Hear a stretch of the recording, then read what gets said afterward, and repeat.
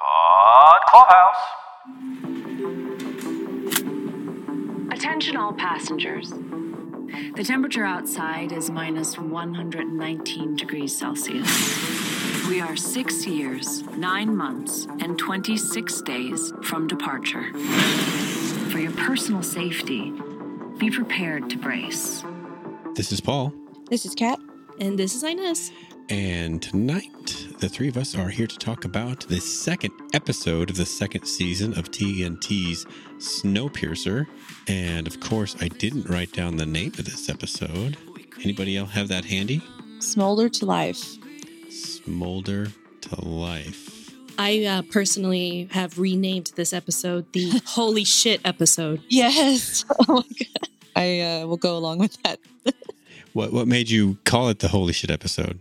Because it's just one big holy shit moment after another, Paul. And there's things that I'm still processing and have questions over. I'm excited to get into this conversation. Well, hopefully we hit the things that made you holy shit. If we miss it, then please, we definitely need to discuss it. I want to start with the very first, I don't know if it was a holy shit, but maybe it was like a, oh shit kind of moment, was Mel's dream or whatever that was in her cell when Al came to get her right at the beginning. What was that little girl doing? I don't fucking know. That was so weird. And that, what to me was a what the fuck holy shit moment. So to me, it was just odd to see a young girl. Or am I correct in assuming that this is Melanie? It could be. It also could be Alex. Well, she was younger than that though, right? When they showed her in the flashback. Yeah. But that's still on the table. I mean, what I saw was a little girl picking, looked like tissue. Yeah. out of something. Tissue. Yeah. Disemboweling a rabbit. Yeah. Okay. I don't know what to make of this. Am I missing some clues there? Is this an obvious tie-in to anything that's come before?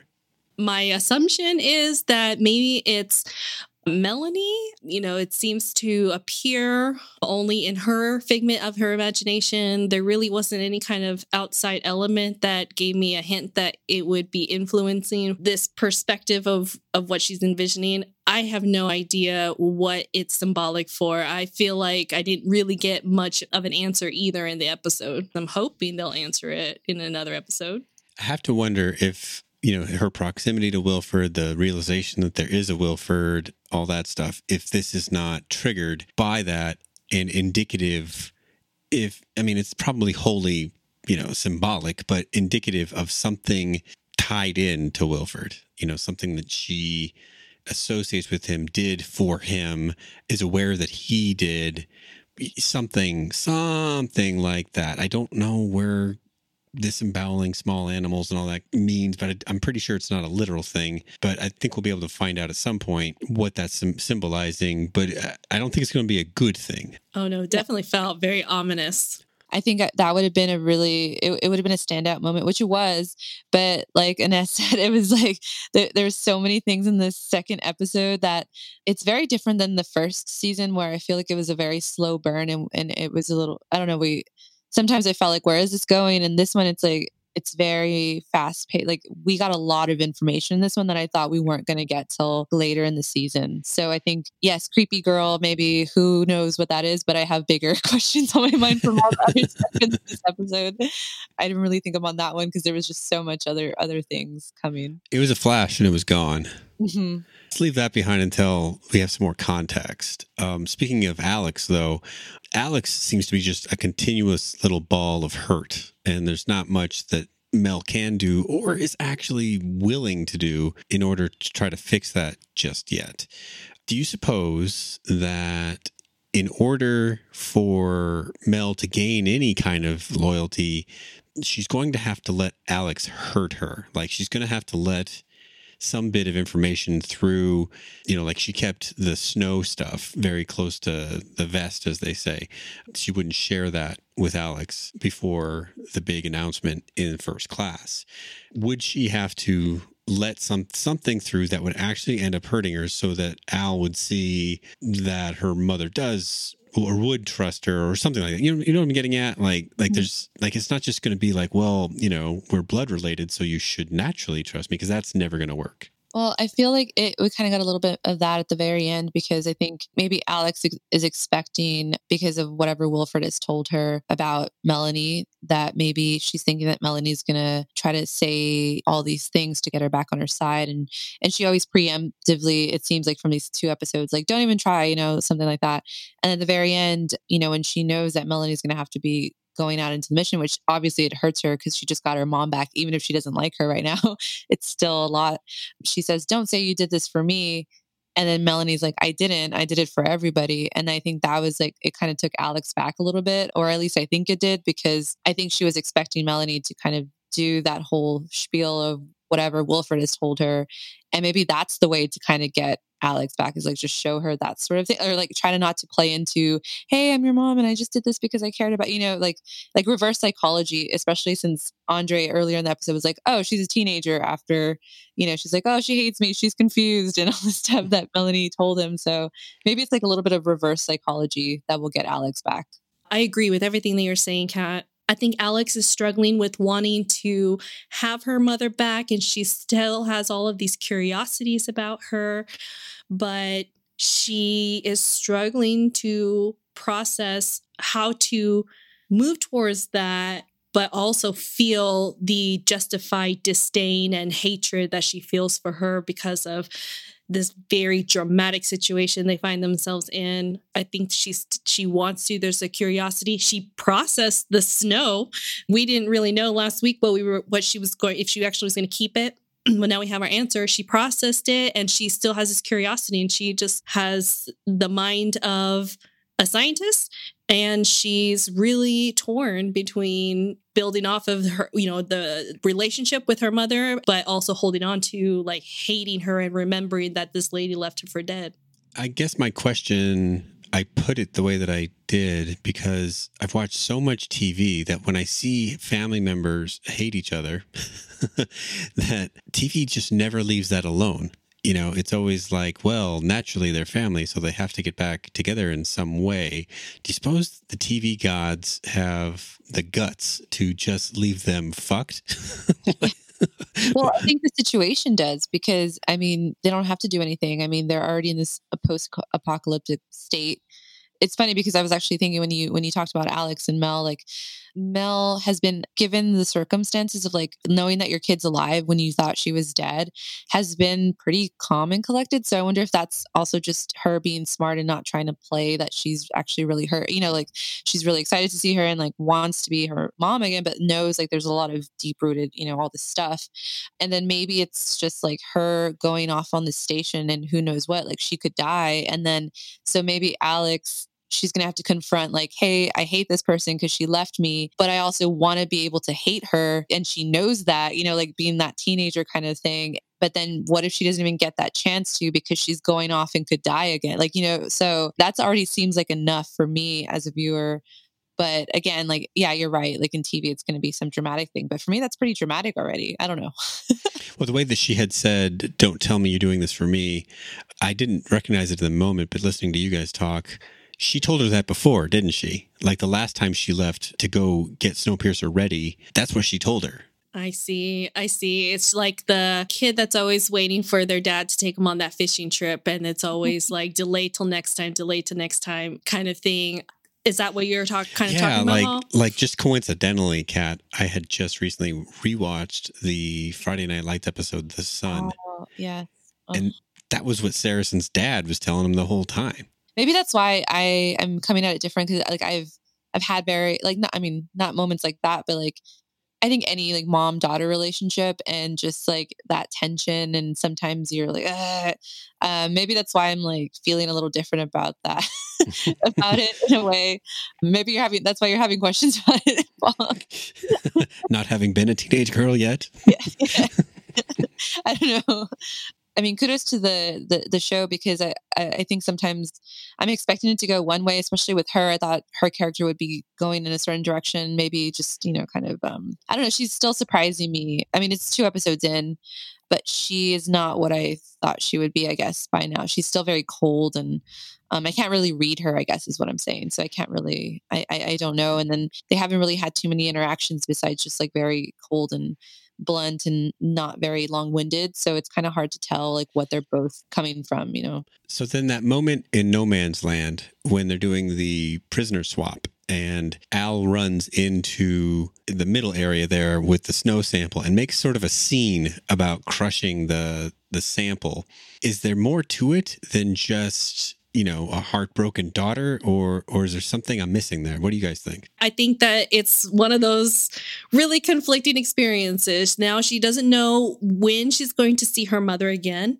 All she knows is that they're doing this exchange, and she probably just really obsessively needs to know what her mom is studying from a scientific perspective, because it sounds like she's part of that team of the scientists in the Big Outlet side of stuff. And so she really wants to know that information, and she's losing her resource for it. And then she, again, that conflict. Like, I think that it just kind of turned into genuine curiosity and I need to know. And then her mom giving her the olive branch, and then being a teenager, be like, no, you fucking left me to die. I'm going to smash your snow jar. Yeah, I agree with that too. But I also think, it's funny because I think, we don't know what Melanie was like when she was her age, but I mean, Wilford kind of alludes like, oh, you're even better than she was at her age, which then I don't know if that answers our question from last week where we're like, how old is she? And, they had mentioned 17. So maybe that's the age Alex is. Maybe she's just really mad that she has this brilliant person, because I think in her mind, she knows that Melanie is, really good too, like really, smart and everything because of what she saw her do and everything that she's probably heard from Wilford. So maybe in that sense, she's like, well, this is my mom. Like, I wish she would tell me what she knows. Maybe it's coming from that angle too. Like, scientifically, and then also just as like, I can't believe you're not going to tell me after what you did, sort of thing. Well, it is like you said a minute ago that she is cold, but she's not, like a Vulcan or something. So she is going to have those spikes of emotion just because she is a teenager. She can't just be this robotic, cold person. So maybe that's it. Maybe, just that kind of the outrage built up to the point where she volcanoed into that scene in No Man's Land. Yeah, I don't know. And then I don't know if if it's enough where she's also playing Wilford in a way. That's TBD, I think. I have inklings and like maybe suspicion like what their relationship is, because we got an insight to that too in this one. But yeah, it's just very early for me to have a concrete answer. Are you referring to the kind of the personal space question with making Mr. Wilford breakfast and things like that, or something else? Well, like them in I don't know if it was like a lab, but where she was preparing for the like, I guess the attack, like it's kind of towards the end. That's when he tells her like, oh, you're going to be even more brilliant, and I'm choosing, like, you're the one that's going to do it, and like on the attack on Andre and that sort of thing. And then also just the inkling when Kevin in the bathtub and he's like, give me a minute, and then she goes and puts the headphones on because she knows what's going to happen. And then it also feels like she's just been in survival mode. And I don't know if she really considers him the dad figure, or she's just learned to, hey, let me just also put on a face with Wilford.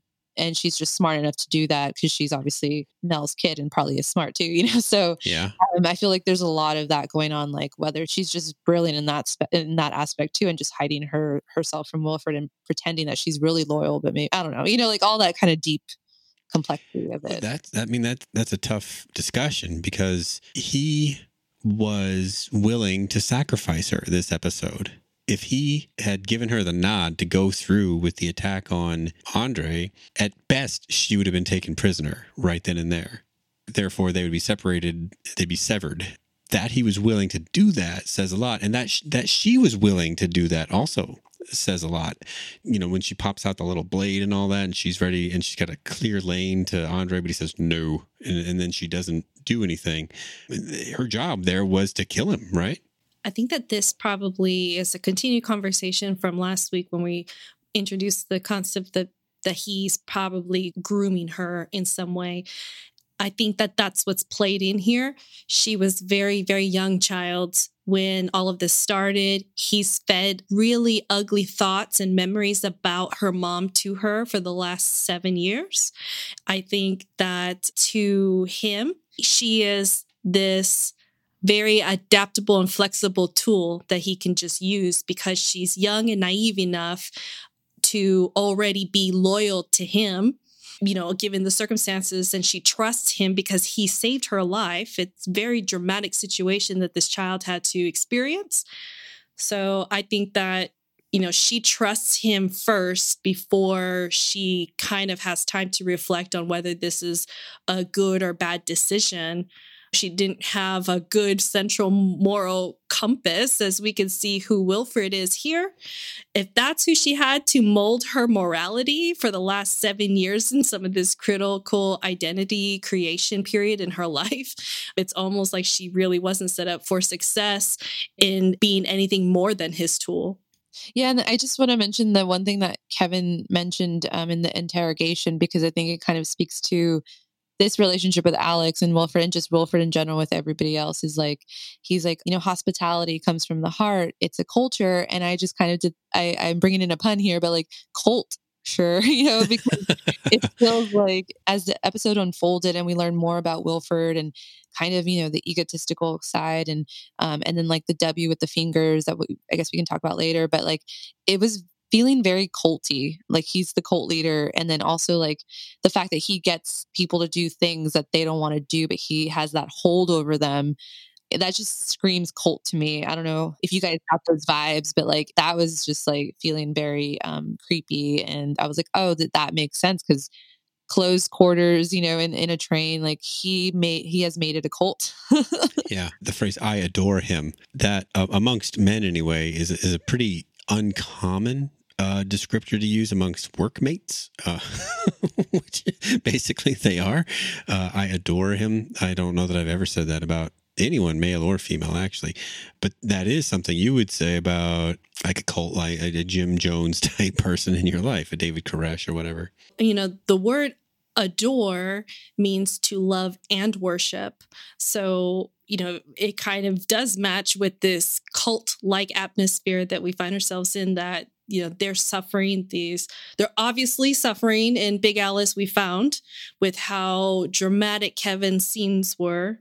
They've had to suffer a lot more than the people on Snowpiercer. And since they are accustomed to living in these sub-freezing temperatures more than what they're experiencing in Snowpiercer, there's kind of like that unspoken bond of just surviving together that is more important than new people giving me food for even the moment. Although he did break, because I wrote that down, like he was like, oh, I'm not going to say anything. And then it was that move from the first one when they gave Andre, that grilled cheese and tomato soup, right? I think that was what it was. And then like he caves. And then I just wrote down, because this is on a tangent, but I was wondering like what food would make you guys cave and give like away all the secrets? Because I thought like it seems to me that's the big thing on this one, is just like, what food would you give away the kingdom, I guess? Well, it wouldn't be much for me. It would just be like burgers or something. But if I was like in a spy type situation, maybe I would get shellfish, so that it would just kill me. Well, that's dark. A martyr. That makes sense. Pa, are you a Gryffindor? No, I think I'm a Ravenclaw. If I had to pick a house, I think I'd be a Ravensclaw. Same. Let me finish up my last Al question, but let's circle right back to Kevin and the eating. Okay. Mm-hmm. The last thing of note that I got that Al did was slap that bloody hand up there on the wall before she went back to Big Alice.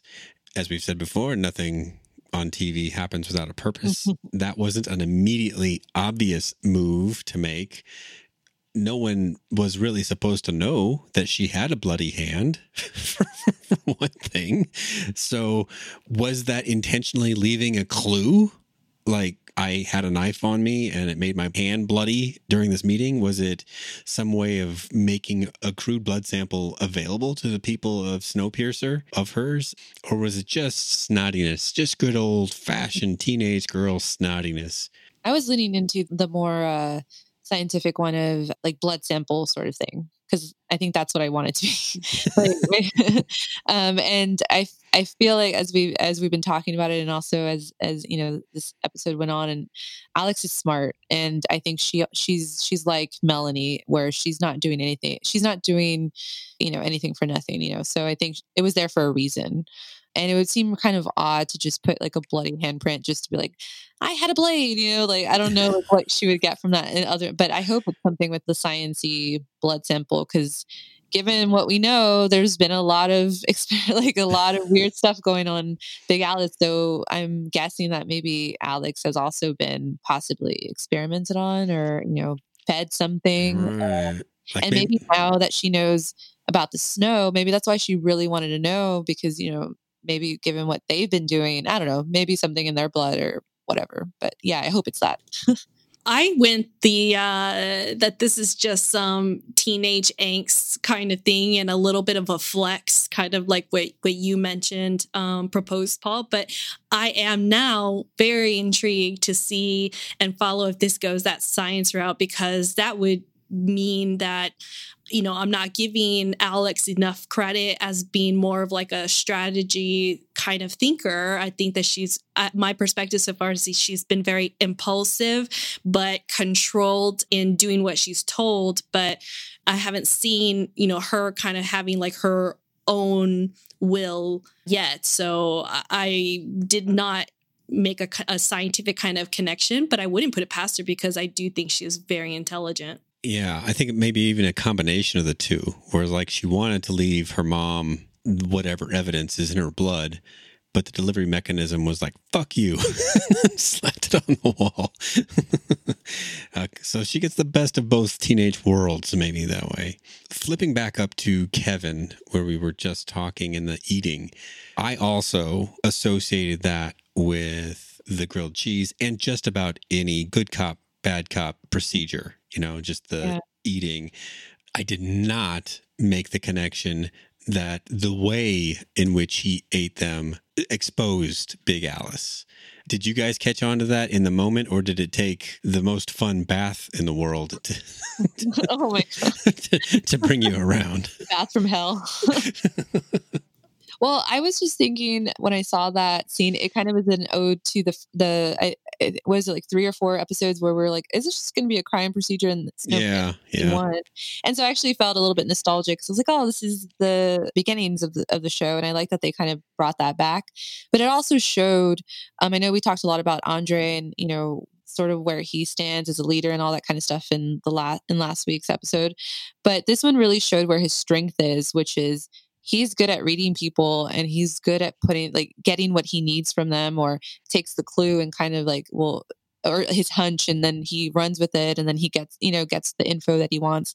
So it was really fun to see him back in his prime, because like the leadership role is not where he shines so much, but this is where he shines. He knows, I think on a one-on-one basis, he does know people, like even with the Till situation, which we can talk about, but he knew what he was doing. And I think he's just a seasoned pro in this. And like, I think he kind of had inklings of what the people of Alice are going through, and then he got it. So he like confirmed it, basically, is what I'm getting from that whole scene.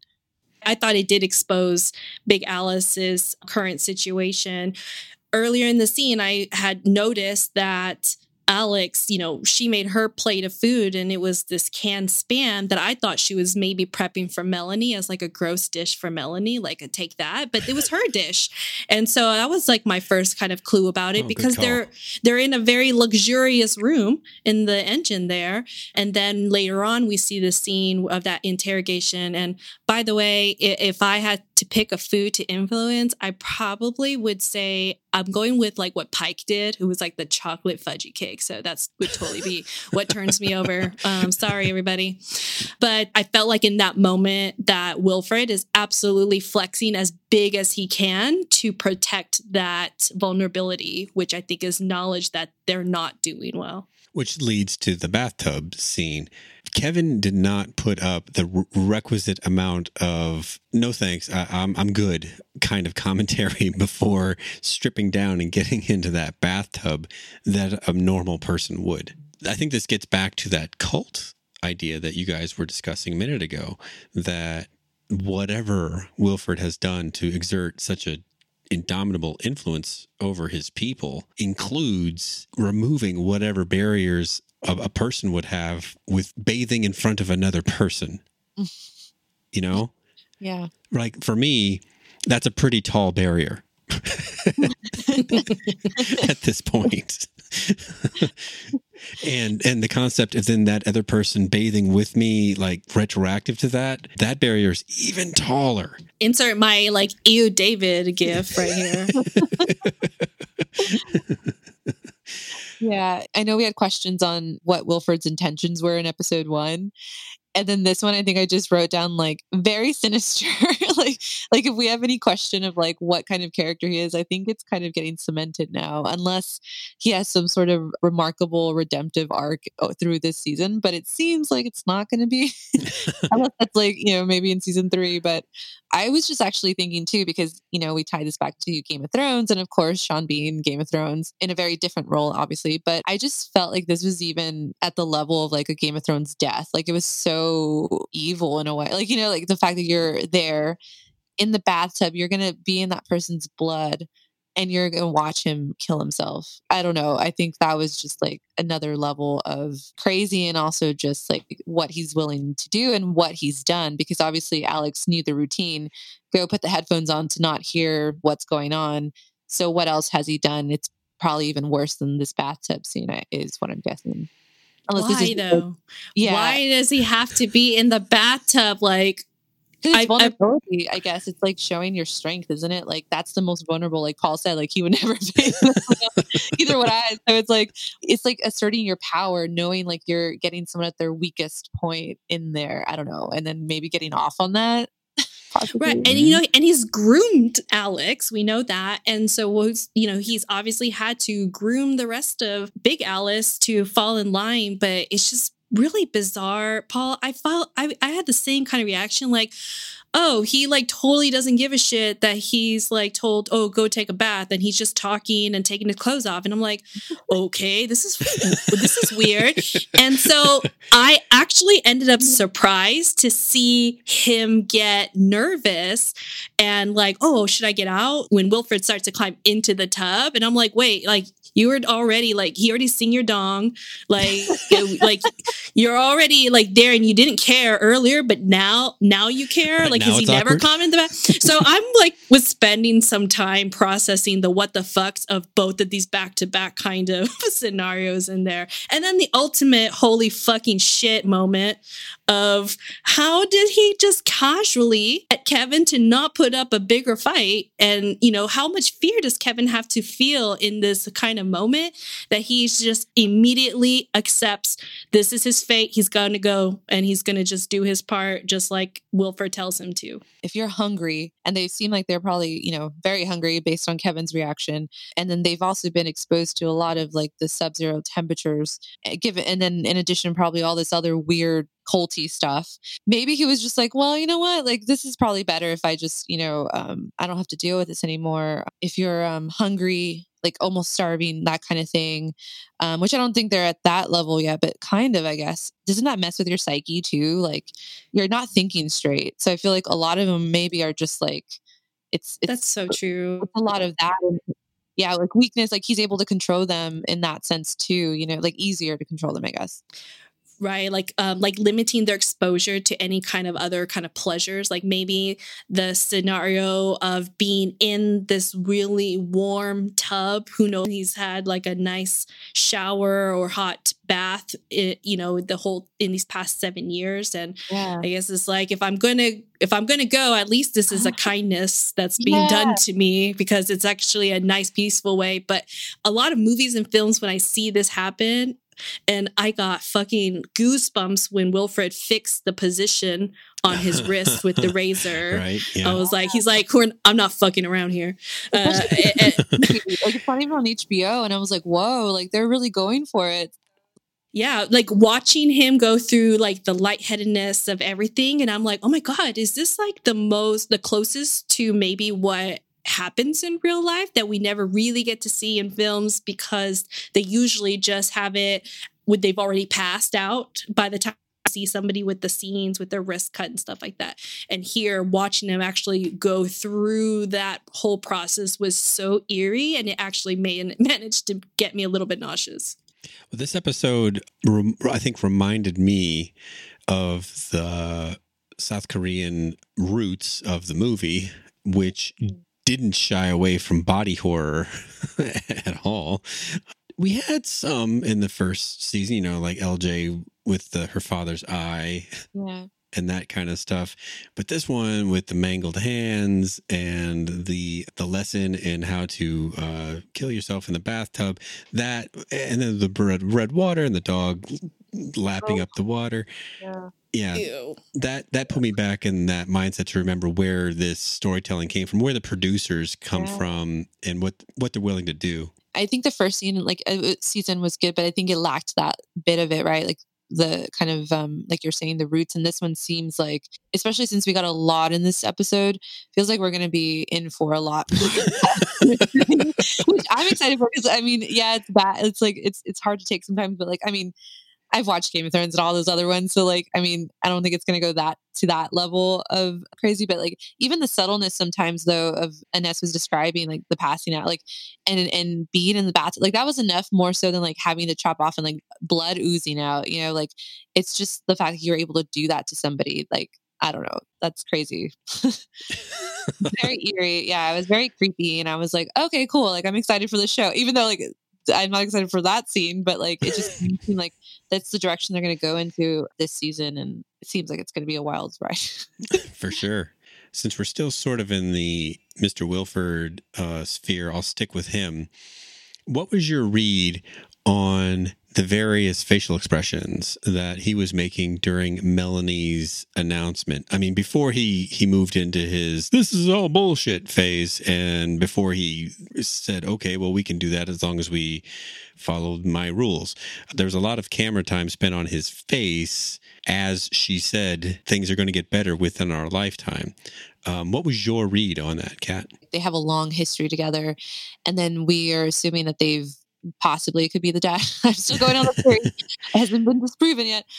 They have a very intimate relationship of sorts. I wonder if Melanie was trying to be very, she knew the reaction that he was going to, I guess, give with what she was going to say. And maybe he knows her so well too, when she was younger, and kind of looking for those clues. But I think it seemed like his facial expressions were just saying I know what you're doing, sort of thing. This is why you brought me out in the open. It wasn't just I don't know. I think he knew I don't want to say this word, but you're fucking bitch, kind of thing. You got me, that sort of thing.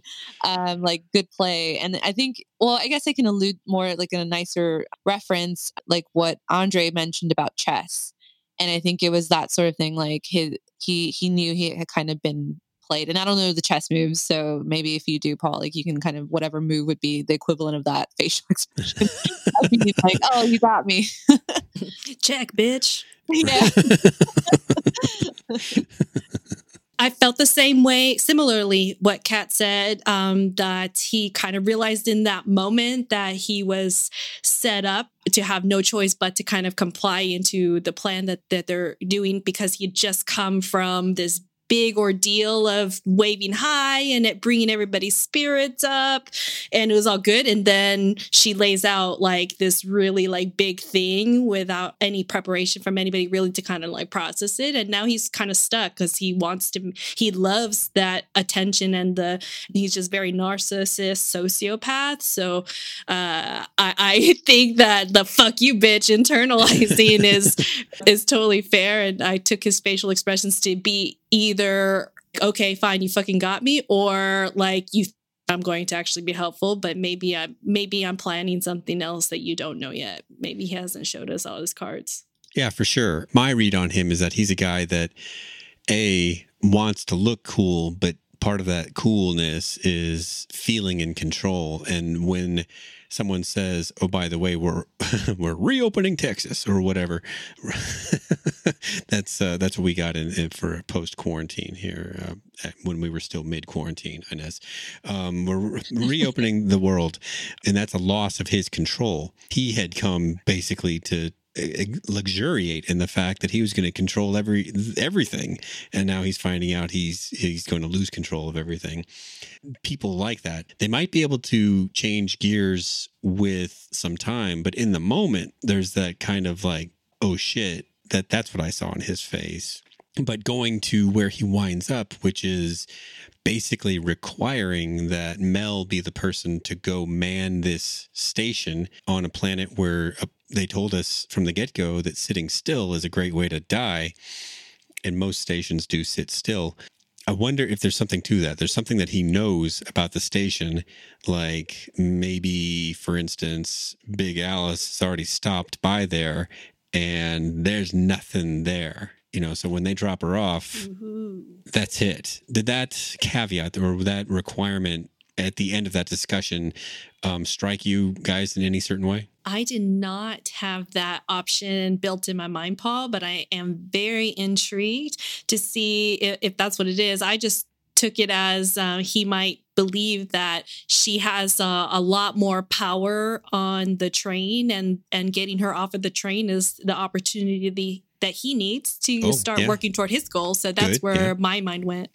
That's got to be a huge part of it. She's the one that actually built the train. He just paid for it, you know? So that's a big deal. Curious. Very curious Harry Potter reference. Now that you mentioned that, about, you know, there's nothing that is in these things that is just for whatever, because Melanie in the first episode, she says, oh, you took a shortcut, you know, and kind of made it a point to say that about the Rocky Mountain shortcut, and you know, something like that.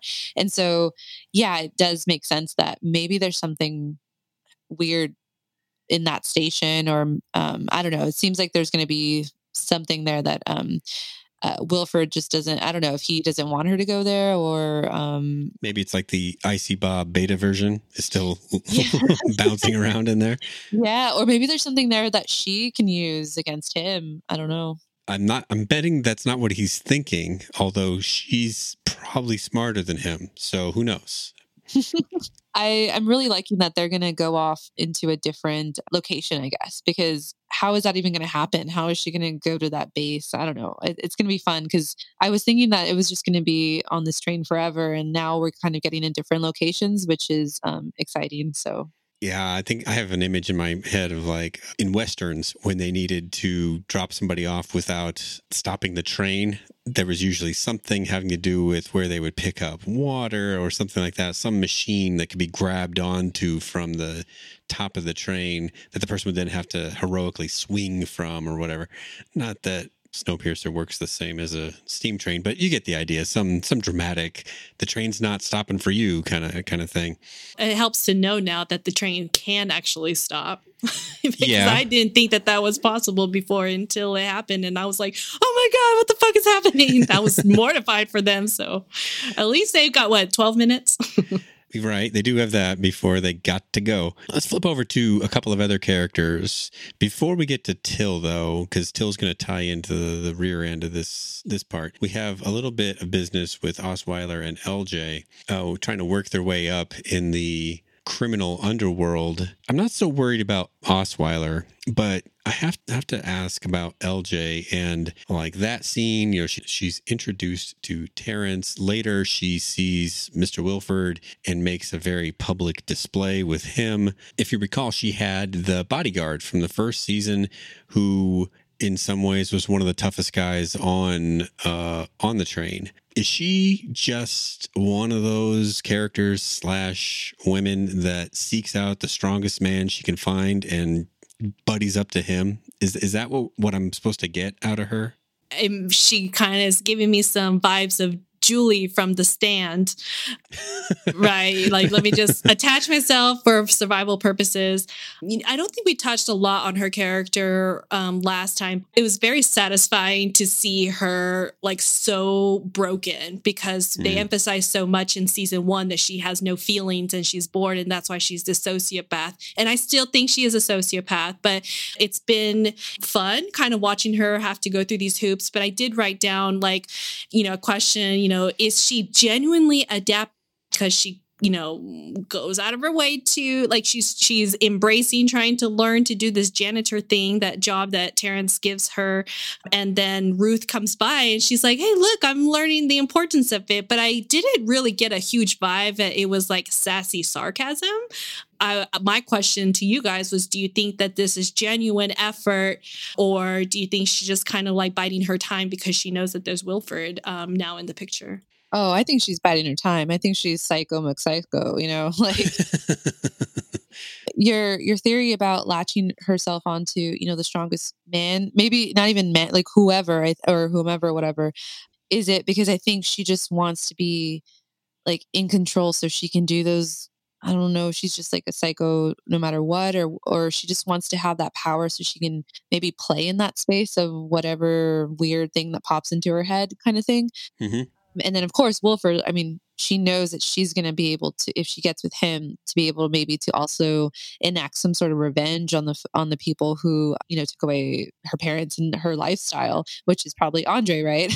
Maybe that's also because she is a little bit, dissociated, that maybe that's what's going through her mind too, is like, I need to get back into first class mentality and like get back into that. I don't think she's genuine at all. I think she's also a wild card too. And I don't know necessarily so much, like, I think she can just mess things up for, I think, both trains, because she's probably going to want to do something stupid is my guess. She is definitely a wild card in that her demeanor and the way that she's acting is somewhat different than it was in the first season. Her circumstances have vastly changed. She's not in first class anymore because she couldn't keep her space.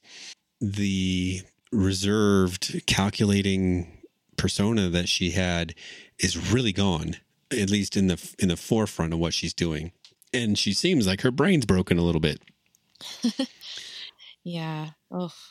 But that doesn't mean that it's not calculated. That just means that she's a pretty good actor. Yeah.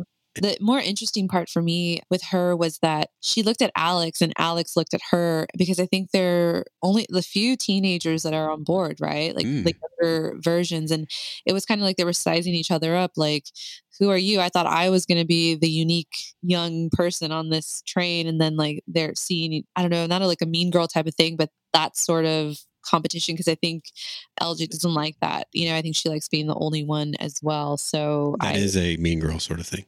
Yeah, absolutely. That is a mean girl thing. I think that she was totally giving off mean girl vibes, Kat. So I think that's going to be the showdown, possibly, because obviously they have a lot of different, I don't know, maybe LJ would try to go against Mel, and that's where we're going to, you were talking about that moment of what it's going to need for Alex. And so maybe she's going to try to attack somebody, Alex is like, I want to be the one to decide that sort of thing.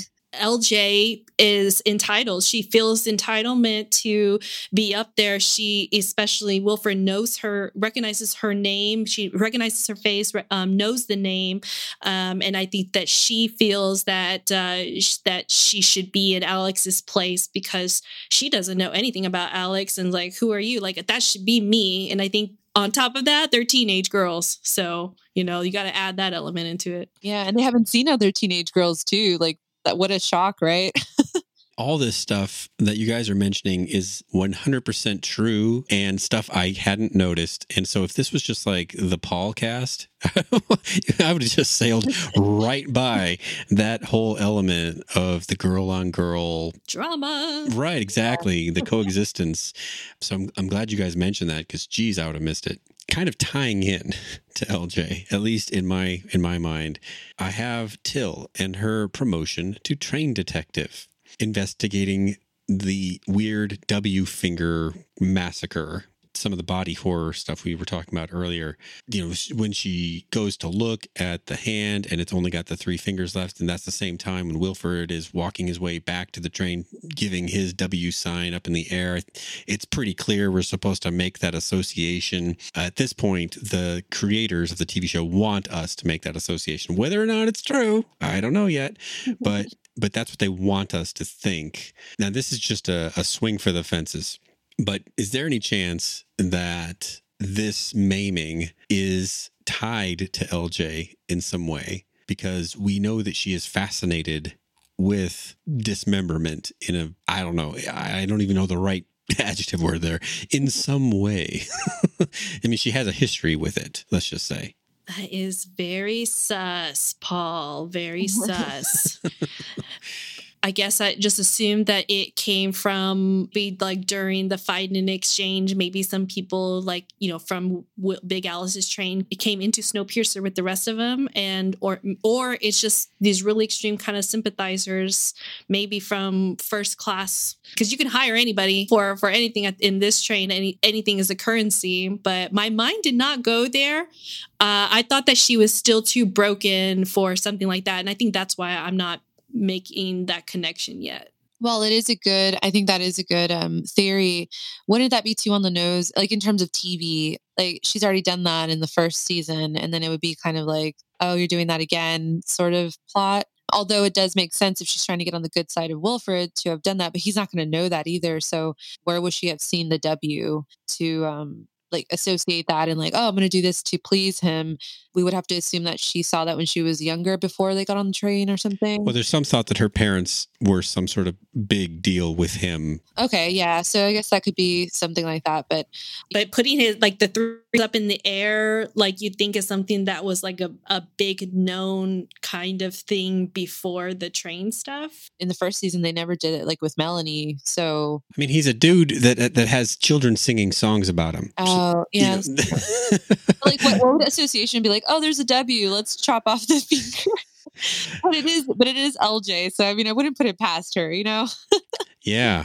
Kind of extrapolating that idea a little bit. If you do have this mean girl element where, just for argument's sake, say Alexandra's loyalty starts to shift towards Melanie, Mr. Wilford starts to absorb that fact, and then he has this psychotic teen girl who's waiting in the wings to be his whatever he wants her to be.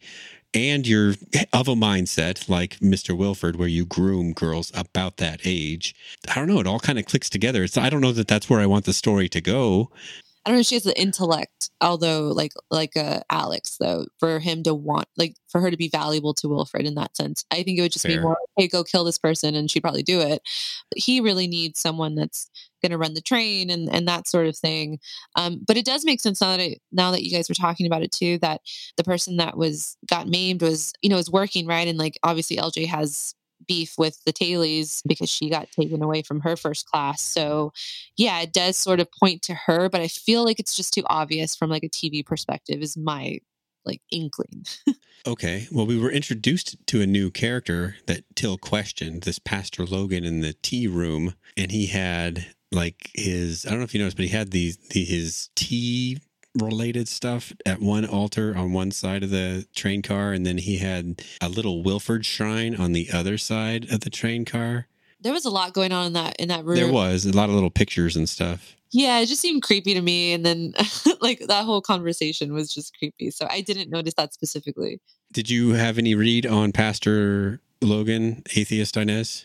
That scene wasn't too memorable for me, because the environment was kind of busy. I was kind of like looking around at that kind of stuff, and then would realize that I missed something of what he said. I think it was supposed to fly under the radar a little bit. Yeah, I think so too. And then there was just like subtle hints also with Till, kind of like pre-train world. It was funny how they were talking about like religion and stuff. She's like, I guess it's not really spoken about besides like the Wilford indoctrination. Probably is taking from like that sort of thing in some ways, like because she's like, yeah, my dad was Jesus-y. And then like the evangelist, I don't think she was meaning it as like a compliment sort of thing, because like since they don't remember that sort of world, or maybe it's been a while, they wouldn't really know if it was kind of happening to them, or I don't know, you know what I'm saying? Like I don't know if he's trying to use that. Who knows if he's part of that Wilford, they were buying their time sort of thing too, or if it's a separate thing. This show has very few guest stars. There's been a couple, sure, but I just don't think we're done with the good pastor yet. Another character who I thought we were done with, but it turns out is making a victory lap, or revolution as they're called in the Snowpiercer world, is Josie. I was like, what? I thought she was like a popsicle. How did we get her back? This was holy shit moment number 1 or 2. It was one of 2 for sure. This is one of those that gave us in there. I think it was 5. That was unexpected. Help me unpack this moment. We have Zara who at one moment is like going to euthanize her, and then decides no. Right? She's the one that tells Leighton later. That was really nice, though. I knew it was either going to go that way or obviously the other way. But since she kind of had cold feet euthanizing Josie, and then as you do, yeah. But Miss Audrey basically said, you got to do what's best for Leighton, whatever you're doing, like a very kind of, she was busy. It wasn't really anything, but it made an impact on Zara. And I was like, you know what? She's going to do the right, like I was hoping she was going to do the right thing, which in order for Andre to lead well, she knew ultimately like she's not going to be the by his side sort of person and the person that would help him be the best and ultimately the best for her kid, because the kid's going to be on Snowpiercer and needs to have the best environment. I think she did it more so for the kid probably than for, I don't know, for Andre maybe, but that not being a murderer. Yeah. And then she knows that Josie is the one that's going to be the best probably person for him and help him do the right thing and also do the right thing. So, and maybe she also thinks like, well, she's a good person, so she'll probably forgive me too. So Ew, I hate Zara now. At least she didn't kill her. I don't know.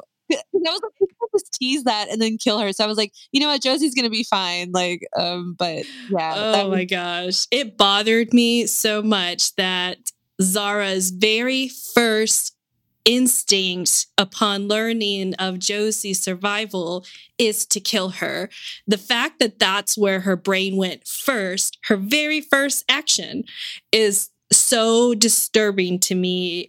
After everything that Josie did, I had to mourn Josie, her death, because she went out in like the most badass kind of way. So I'm elated to see that she is a fighter and she's back. But I think kind of like sympathy that I keep trying to rebuild from Zara just because she is pregnant. Like, I fucking hate her. I feel like this is not forgivable enough. Even if she did regret it and she fixed it immediately and she did do whatever, like her gut instinct was to kill somebody. Like, what if she like messed that up and caused Josie to have brain damage, and then she never wakes up and whatnot? Like, I don't know. I don't have any sympathy for her right now. I have to get over it. I need time. Well, do you suppose that after some consideration, there's the conference that she had with Miss Audrey, but there's also the belief that Tailies have that they are holding against her, that she caused Josie's death, right? That was why Strong Boy and the other guy cornered her last week, right? Yeah, they're already holding her accountable for it. So if Josie appears alive, even if she is handicapped and all the other things that might go wrong with having been exposed to the cold for that long, breathing is all you need to not have been responsible for her death. That may be more of a self-preservation move than we give it credit for. You're right. Like, she's probably realized that eventually that this her big redemption is by like saying she made it, she's alive, and here you need to know about it. And now she's getting a little bit of brownie points, I guess, but fuck Zara right now. Yeah. I think she's easily one of those characters that could die at some point and the audience would be like, meh. Yeah. Even if she has this kid, whatever, who cares? Yeah, and I'm not a big fan of we're having a baby, and then they all have to, like, it's in another show that it's not anything, it's just like a fun guilty watch, but it was sort of like, oh, I'm pregnant, and the main characters who should be together have to deal with that. And I don't like that trope in TV if it's not warranted, and I feel like this one wasn't really necessary in some ways, like all the things that Andre started doing because of that. Like, it hasn't really changed a lot, and I don't like it. Well, at least he's sleeping on the couch in his new place, right? Yeah. At least there's that. Yeah, but then Josie's gonna wake up and be like, "Oh, you're pregnant." It's that dynamic that in TV they do a lot, and I'm like, oh, like, can we just not do that anymore? I know. Season 1, I was like, really, Andre? You're just gonna bang one chick and then, a couple weeks later be like, oh no, I totally love you, and bang the other chick. And then second chick dies in your mind, and now you're like just now shacking up with baby mama. So I'm wondering how they're going to kind of navigate the story, because I also am not interested in seeing a love triangle kind of situation. I love Josie and I hate Zara. That's the end of that for right now. Yeah. I don't even think it's like a love triangle, because I don't think Andre even, has any of those feelings for Zara besides like, oh, you're the mom, so I'm going to respect you, but that's it. But Josie might feel obviously otherwise. So. Well, now he has to explain to her, like, oh yeah, while I left to go be trained detective, I did go ahead and bang my ex. Drugs, and I got, I just fell in, I was probing the witness. How do you think that, Andre, now knowing of Josie's survival, how do you think this gives leverage now back to Wilford? Like, what kinds of sacrifices do we see coming up?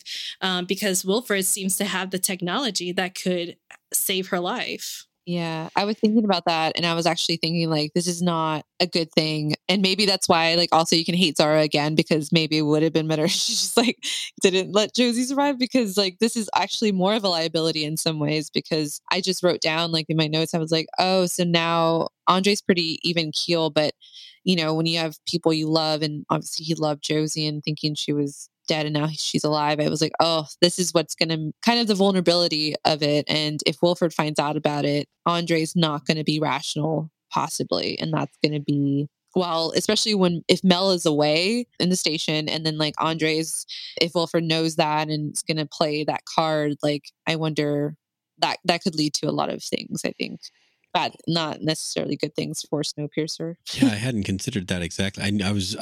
It registered that the goop might do a lot to set Josie right, but the fact that now Andre is vulnerable because of him probably wanting that for her, I hadn't given a lot of thought to it. I think that's right on the money. Just that now he's got a lot more at stake back in Snowpiercer than he did before, and one of those things is hurt, and the stuff on Big Alice can help. So yeah, now all of a sudden the leader, King Leighton, is in a much worse spot. Not that I needed Josie to die again, but shit. But good for TV though. Exactly. Not for Andre. So Melanie is the reason that Josie is in the situation that she's in. Now that Josie has survived, how do you think that dynamic is going to play out between Melanie and Andre, and Melanie with Miles? Bad. That's the third liability. It's Josie, it's the baby, and maybe Miles, because he has not been in play. But also those are three big things that Wilford can use against Andre, that he will like bend the knee. So it's not looking good in that sense. I was trying to think about punishments, like what's a proper kind of punishment, but I'm also realizing that there's just so much chaos right now that I wonder if it's just going to be like, well, like she's alive, so let's just move on. I've seen this kind of thing play out in other shows, and I've seen some surprising turn of events where similarly, one character killed another character on, say, season 4 in Battlestar Galactica. Come the end of season 5, that character that did the killing is very much needed in order to make the successful climax happen. But when that murdered character's husband finds out, he kills her, and that's just it. And it's like, we kind of needed her, dude. And he's like, tough shit. And that was a surprising turn, but that was also highly dramatic and memorable. I mean, it's years ago that I saw that, and I still remember. Whereas I've seen other variations of this where it's like, well, we all just got to get along kind of stuff happen a lot in between then. And this show might lean more toward the audacious than the tried and true trope. I can't wait to see how that turns out, because it will be a nail biter. Like, what's going to happen? Is she going to keep it to herself? Is it she going to go nuts when she sees Melanie chumming up to Andre? Like, what's going to happen here? Oh, it's a lot to wake up to after you're fighting for your I think you'll just, if she even makes it that far, I mean, hopefully she'll just be a lot happy to be alive. Yeah, you're going to wake up, you're going to remember you broke your own hand off. Oh. You seem to have no hair, no actual skin anymore. If that stuff happens to get fixed, because it's TV and it might, then you see your man like comparing notes with the person that did this to you and living with the woman that told her to go find you. It's got to be bad. It's got to be pretty bad for that. Can we add Josie to the wild card list then? That's a good call. That is an excellent call. If everything she knows and loves has been turned upside down, then she might find a soft place to land in the welcoming arms of Mr. Wilford. Possibly, especially if she's going to be over there with the, creepy doctors and enough time to heal. He might go and, pay some visits and inject that culty leader part. Oh man, maybe. I just like to think that it was such an impactful experience watching her break her own hand and go toe to toe with Melanie.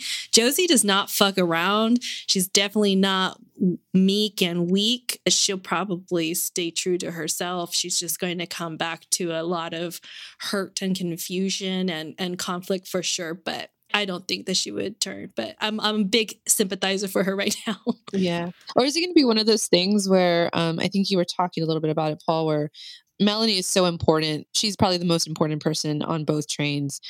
Even if you wanted to kill her, you shouldn't, or else you're basically killing yourself. So maybe it's going to be one of those things that's going to be a slow burn. Like she'll accept it. And then we know where there's a season 3. So maybe it's not going to happen. Like she gets well in this one. She wakes up, she, has those moments, but has to kind of bite her tongue. And then maybe it's like going to be one of those, like in the end, like we need you right now. And then, maybe Miles, hey, learn everything you can. And then I would like ask her, like it's going to be like, I have to be the one to do it. And she's going to just wait for her time to do it. Like she can't let it go undone, but she may not do it right away because she's smart and knows that they need her, like you were talking about. So it could be also one of those things, which should be more Josie-like, I think, overall. You guys are right. This one was full of holy shit moments. I think we got them all, though. I think it was a pretty trauma-filled episode, Paul. I think that we can be okay that the holy shit moments that we got were holy shit enough. All right. On top of all of that, though, Ruth seems to be coming around. So I'm going to change my stance from last week where I said I don't trust her. I think she is a little bit weird. Still, smelling and leaving her perfume and kind of like making love to this letter that she's sending to Wilfred. The communique. Yes. But I'm starting to feel like she is on the more serious side of taking her role seriously because she genuinely cares. I think last week I wasn't giving her a lot of credit for this evolution, but I'm hoping that she'll change because I'm really starting to like her. Yeah, I was kind of, I guess, right a little bit because then Melanie was telling Andre, hey, you better, you got to go involve her or else she's going to probably, bite you in the butt. So I like that she gave him that advice to include Ruth. So she stays in her role, and doesn't mess it up either. So yeah. That was a good call then. Well, then I think we've hit everything that we need to hit for this week. Come back next week and we'll hit the 3rd episode as the train keeps rolling. This is Paul. And this is Kat. And this is Inez. And we'll see you next week. Thanks a lot. Thank you for listening. This has been an original Pod Clubhouse production. Pod Clubhouse is a podcast network dedicated to encouraging collaboration among podcasters and friends to bring a fresh voice and diverse perspective on a wide array of content. Please visit and leave a comment for us at podclubhouse.com. Rate, review, and subscribe to our podcast feeds on Apple Podcasts. Follow us on Twitter, Instagram, and Facebook. You can find us at Pod Clubhouse. Our DMs are always open, and we'd love to hear from you. Pod Clubhouse.